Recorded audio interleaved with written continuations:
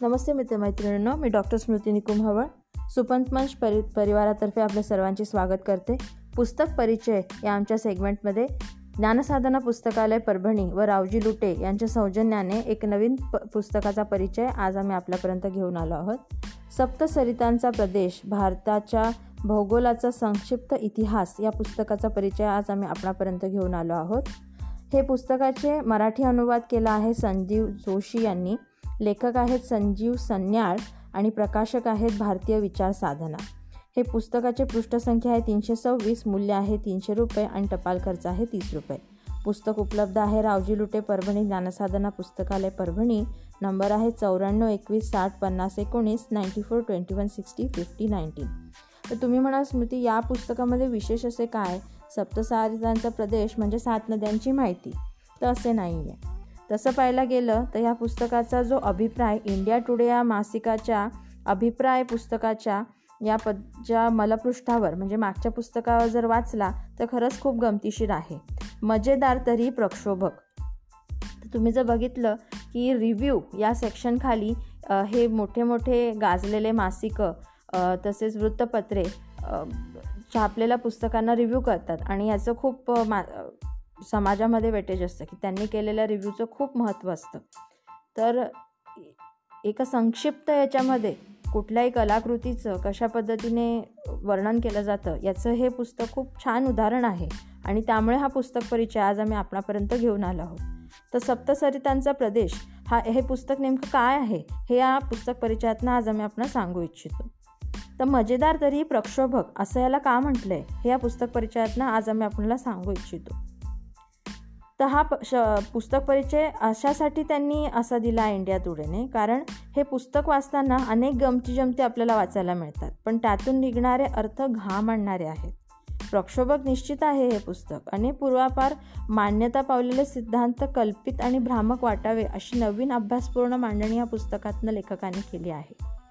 तर पुस्तक सुरू होते पृथ्वीवरील खंड जेव्हा दूर दूर जाऊ लागले आणि त्यावेळी भारतीय उपमहाद्वीप कसं वर रेटला गेला आणि भूगोल कसा बदलत गेला असा थोडासा जड विषय घेऊन सुरू झालेलं हे पुस्तक जेव्हा पहिल्या प्रकरणात थोडंसं बोजड वाटू लागतं तेव्हा आपल्याला कंटाळवाणं होऊ शकतं, कारण त्यातून अजून भारतीय माणूस आलेला नसतो आणि जसं पुढे जाऊ लागतं तसं लेखक मग एक पुरावा देत आपल्याला झटके द्यायला लागतो.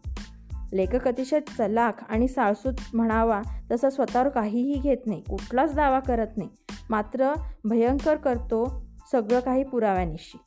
निर्णय मात्र वाचकावर सोडून मोकळा होतो. अर्ली इंडियन्स हे मूळ भारतीय हे एक लुप्त नदीकाठी विकसित झाले असं तो म्हणतो. ऋग्वेदात त्या नदीचा शेकडो वेळा उल्लेख केला आहे. ती नदी म्हणजे सरस्वती नदी. आजकाल आपण तिला एक लुप्त नदी म्हणून उल्लेख करतो. हिमालयातून उगम होऊन ती भारताच्या पश्चिमेला सिंधू सागरात म्हणजे आजचा अरबी समुद्र मिळणारी नदी एकेकाळी सर्वात शक्तिशाली अशी नदी होती. सतलज आणि यमुना तिच्या उपनद्या. भूगोलाचे परिवर्तन होऊन यमुनेचा प्रवाहाची दिशा बदलली. त्यातून पुढे जाऊन सतलज ही सरकली आणि सिंधूला भेटली. दरम्यान प्रलयकारी पूर आला आणि मग मूळ नदी ही पावसाळी नदी झाली आणि काही महिनेही वाहू लागली.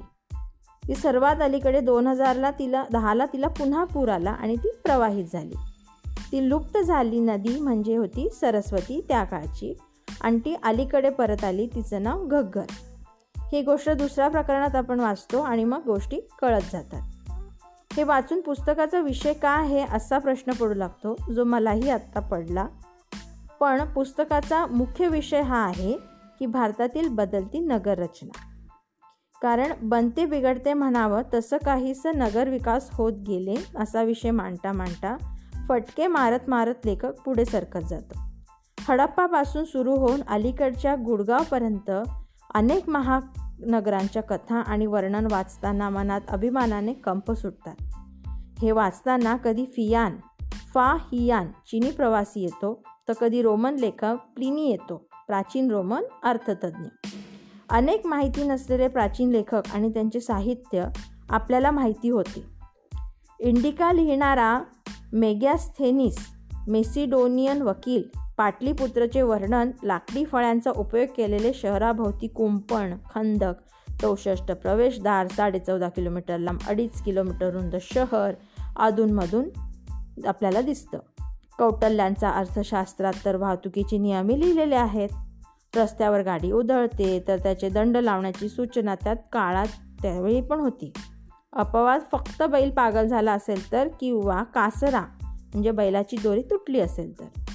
हे वाचून तुम्ही म्हणाल यात काय प्रक्षोभक आहे, हे तर आजकाल पण आहे. ते तर आहेच. उदाहरण तर बघा, नंदराजाचे राज्य जिंकून चंद्रगुप्त मौर्य चक्रवर्ती सम्राट होतो. चाणक्याच्या मदतीने भारतातील सर्वात मोठे साम्राज्य निर्माण करतो. हे साम्राज्य म्हणजे मौर्य साम्राज्य, जे की मगध प्रदेशात. हा मगध म्हणजे चक्क महाभारत काळापासून प्रचंड शक्तिशाली. महाभारत काळात जरासंध असो की गुप्त काळातील राजा बिंबिसार, सगळे शक्तिशाली, कारण प्रदेशाची सुपीकता आणि तिथलं लोह. आजोबा सम्राट चंद्रगुप्त यांनी निर्माण केलेले राज्य नाटू सम्राट अशोकाच्या उत्तर काळात अंमलाखाली खिळखिळं होतं. आपण सम्राट अशोकाने राज्यत्याग केला असं वाचतो, पण लेखक लिहितो अशोकाने इसवी सन पूर्व 232 वयाच्या 72व्या वर्षी मृत्यू येईपर्यंत राज्य केलं. शेवटी शरीर दौर्बल्यामुळे कार्यक्षमता कमी होऊन सुद्धा त्याने सत्तापदाचा त्याग केला नाही. साम्राज्याची स्थापना करणारे त्याचे आजोबा व चाणक्य यांच्या अगदी विरुद्ध त्याचे वर्णन होते. जरा जर्जर राज्यकर्त्यांच्या प्रश्नाने भारताचा अनेक शतके पिच्छा पुरवला आहे. याच पुस्तकात कधीही ज्याचा उल्लेख टाळला जातो त्या वात्सायनाने लिहिलेले कामसूत्र ग्रंथाचा अहवाल देऊन त्या काळातील सामाजिक स्थिती सांगितली आहे. गुलछबू लोकांचे जीवन सुखी व्हावे म्हणून त्या काळी काही सामाजिक टिप्ससुद्धा होत्या. गंमत नाही त्या ग्रंथात सुखी चैनी जीवन जगण्यासाठी शहरात राहण्याचा सल्ला दिलेला आहे. वाढत्या नागरीकरणामुळे हा विषय पुन्हा चर्चेत आला नाही तर नवलच. धार्मिक वाद हे केवळ विज्ञानांपुरता मर्यादित होते असे लेखक लिहितो. सामान्य जनता सर्व उत्सव एकत्र पार पाडत असे, एकत्र राहत असे. वैदिक गुरु चाणक्य यांचे शिष्य चंद्रगुप्त मौर्य हे आयुष्याच्या शेवटच्या काळात जैन धर्म स्वीकारून वानप्रस्थ झाले. कर्नाटकात ज्या टेकडीवर त्यांनी उर्वरित आयुष्य काढले ती टेकडी आजही चंद्रगिरी नावाने प्रसिद्ध आहे. तर सम्राट चंद्रगुप्त मौर्य यांचे नातू सम्राट अशोक महात्मा बुद्धाचे अनुयायी झाले. त्यांनी बौद्ध धर्माचा प्रसार केला. गुप्त काळातील पाटलीपुत्रमधील रथयात्रेसंदर्भात फाहियान लिहितो, 4 चाकी गाड्या तयार केल्या होत्या, त्यावर 5 मजली इमारत असावी इतके उंच मनोरे केले होते. म्हणजे बघा आपले लोक तेव्हा किती प्रगत होते. लोकांनी त्याला सजवले होते. लोकांनी पूज्य देवतांच्या मूर्त्या गाड्यांच्या मध्यभागी व बुद्धाच्या मूर्त्या चारी कोपऱ्यावर ठेवल्या होत्या. लोक रथ ओढत होते, म्हणजे जसं आपली जगन्नाथपुरीची पूज्य रथयात्रा असते तसं. राजघराण्यापासून अगदी गरिबापर्यंत सर्वजण भक्तजन त्या समारंभात भाग घेतात. याचाच अर्थ त्या काळी धर्मभेद हे केवळ विद्वान लोकांच्या विद्वत्त चर्चेमध्ये असतील. सर्व धर्म समभाव हे खऱ्या अर्थाने हा लेखक इथे अधोरेखित करतो. या पुस्तकात नगरांची माहिती घेता घेता अनेक अज्ञात मजेशीर गोष्टी वाचायला मिळतात. जसे की श्रीलंकेत लोक स्वतःला सिंह समजून घेतात, त्यांची भाषा सिंहली. पण श्रीलंकेत एकही सिंह नाही, त्यामुळे त्यांचे विरोधक मात्र स्वतःला वाघ, तमिळ वाघ मानतात. पण ते ज्या भागातून गेले आहेत त्या भारतात वाघ आणि सिंह हे दोन्ही प्राणी आहेत. आणि हा एकच देश आहे जेथे वाघ आणि सिंह आहेत. पण सिंह प्राण्याच्या वेदांमध्ये चा उल्लेख नाही. पण भारतीयांना सिंहाचे फार आकर्षण आहे, म्हणून अनेकांना शेवटी सिंह किंवा सिंग लावले जाते.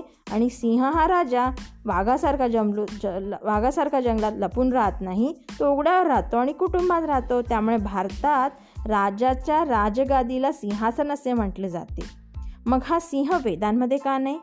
कारण त्या काळात त्या भागात जंगल आणि पाणी मुबलक होते. सिंह यापासून दूर राहतो. पुस्तकाचा आवाका इतका मोठा आहे की त्याचा परिचय देखील तसाच मोठा होत गेला आहे. असो, जेरुसलेममधून भारतात ज्यू आले आणि त्यांनी भारतीयांचे स्वागत केले. पण पोर्तुगीजांनी भारतात त्यांचा बळजबरीने धर्मांतरण केले. तसेच एक माहिती अशी की वाचायला मिळते की क्लिओपात्रा भारताकडे निघाली होती, पण रस्त्यातच तिची हत्या झाली. भारताविषयी आकर्षण असलेले देशोविदेशी विद्वान भारतीयांच्या उगमाचे सिद्धांत सांगत आले अनेक वाद निर्माण केले गेले, काही झाले, काही केले गेले. सिंधू संस्कृती ही वैदिक संस्कृती नव्हती. आर्य अनार्य, आर्य आणि द्रविड असे वाद. पण लेखकाने अतिशय अनोख्या शैलीत या सगळ्यांना कमजोर ठरवले आहे. म्हणून हे पुस्तक प्रत्येकाने वाचावे. त्यासाठी तथ्य शोधा, खरं की खोटं स्वतः ठरवावं. डाव्या वळणाच्या अर्ली इंडियन्सपेक्षा हे पुस्तक नक्की वाचावे, उजवे आणि पक्के. कारण हे पुस्तक वाद वाढवत नाही, तर एकोपा कसा होता हे सांगते. उत्तर दक्षिण वेगळे नाही हे सिद्ध करते. ऋग्वेदातील त्या प्रसिद्ध युद्धाचे वर्णन लेखक करतो, ज्यात 10 जमातींच्या युतीविरुद्ध भारतीय एक जमात लढले.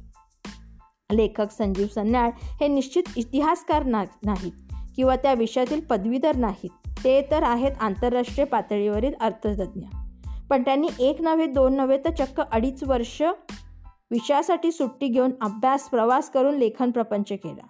शेवटी पुस्तकाची मूळ इंग्रजी प्रत पेंग्विन प्रकाशकाने हिसकावून घेऊन मुद्रित केली. कारण लेखक या विषयात आणखीन अभ्यास करून इच्छित होता. जगभर लाभलेला प्रचंड प्रतिसाद या पुस्तकाला नव्हे तर भारतीय संस्कृती व इतिहासाला लाभला, असा नम्र भाव लेखकाने व्यक्त केलेला आहे. असे हे समृद्ध अर्थाने प्रसिद्ध असलेले सप्तसरितांचा प्रदेश मराठीमधील पुस्तक रावजी लुटे ज्ञानसाधना पुस्तकालय परभणी यांच्याकडे उपलब्ध आहे. लेखक संजीव सन्याळ, अनुवाद संजीव जोशी यांनी मराठीमध्ये केला आहे. किंमत मूल्य 300, टपाल ₹30, पृष्ठसंख्या 326. रावजी लुटे यांना आपण संपर्क करू शकतात. 94 21 60 50 19 94 21 60 50 19 याच नंबरवर आपण गुगल पे, फोनपे तसेच पेटीएमसुद्धा करू शकतात. हा आपल्याला पुस्तक परिचय कसा वाटला हे जरूर आम्हाला या पॉडकास्टच्या व्हॉईस नोटवरती कळवा किंवा आमच्या फेसबुक आणि व्हॉट्सअप पेजवरती सुद्धा आम्हाला कळवू शकतात. आपला अभिप्राय आमच्यासाठी खूप अमूल्य आहे. आपल्या अभिप्रायामुळे असेच नवनवीन पुस्तक परिचय आम्ही आपल्यापर्यंत आणत आहोत आणि उत्तरोत्तर प्रगती करत आहोत. तर जरूर आम्हाला आपला अभिप्राय कळवा. लवकरच घेऊन येऊ एक नवीन पुस्तक परिचय. तोपर्यंत धन्यवाद.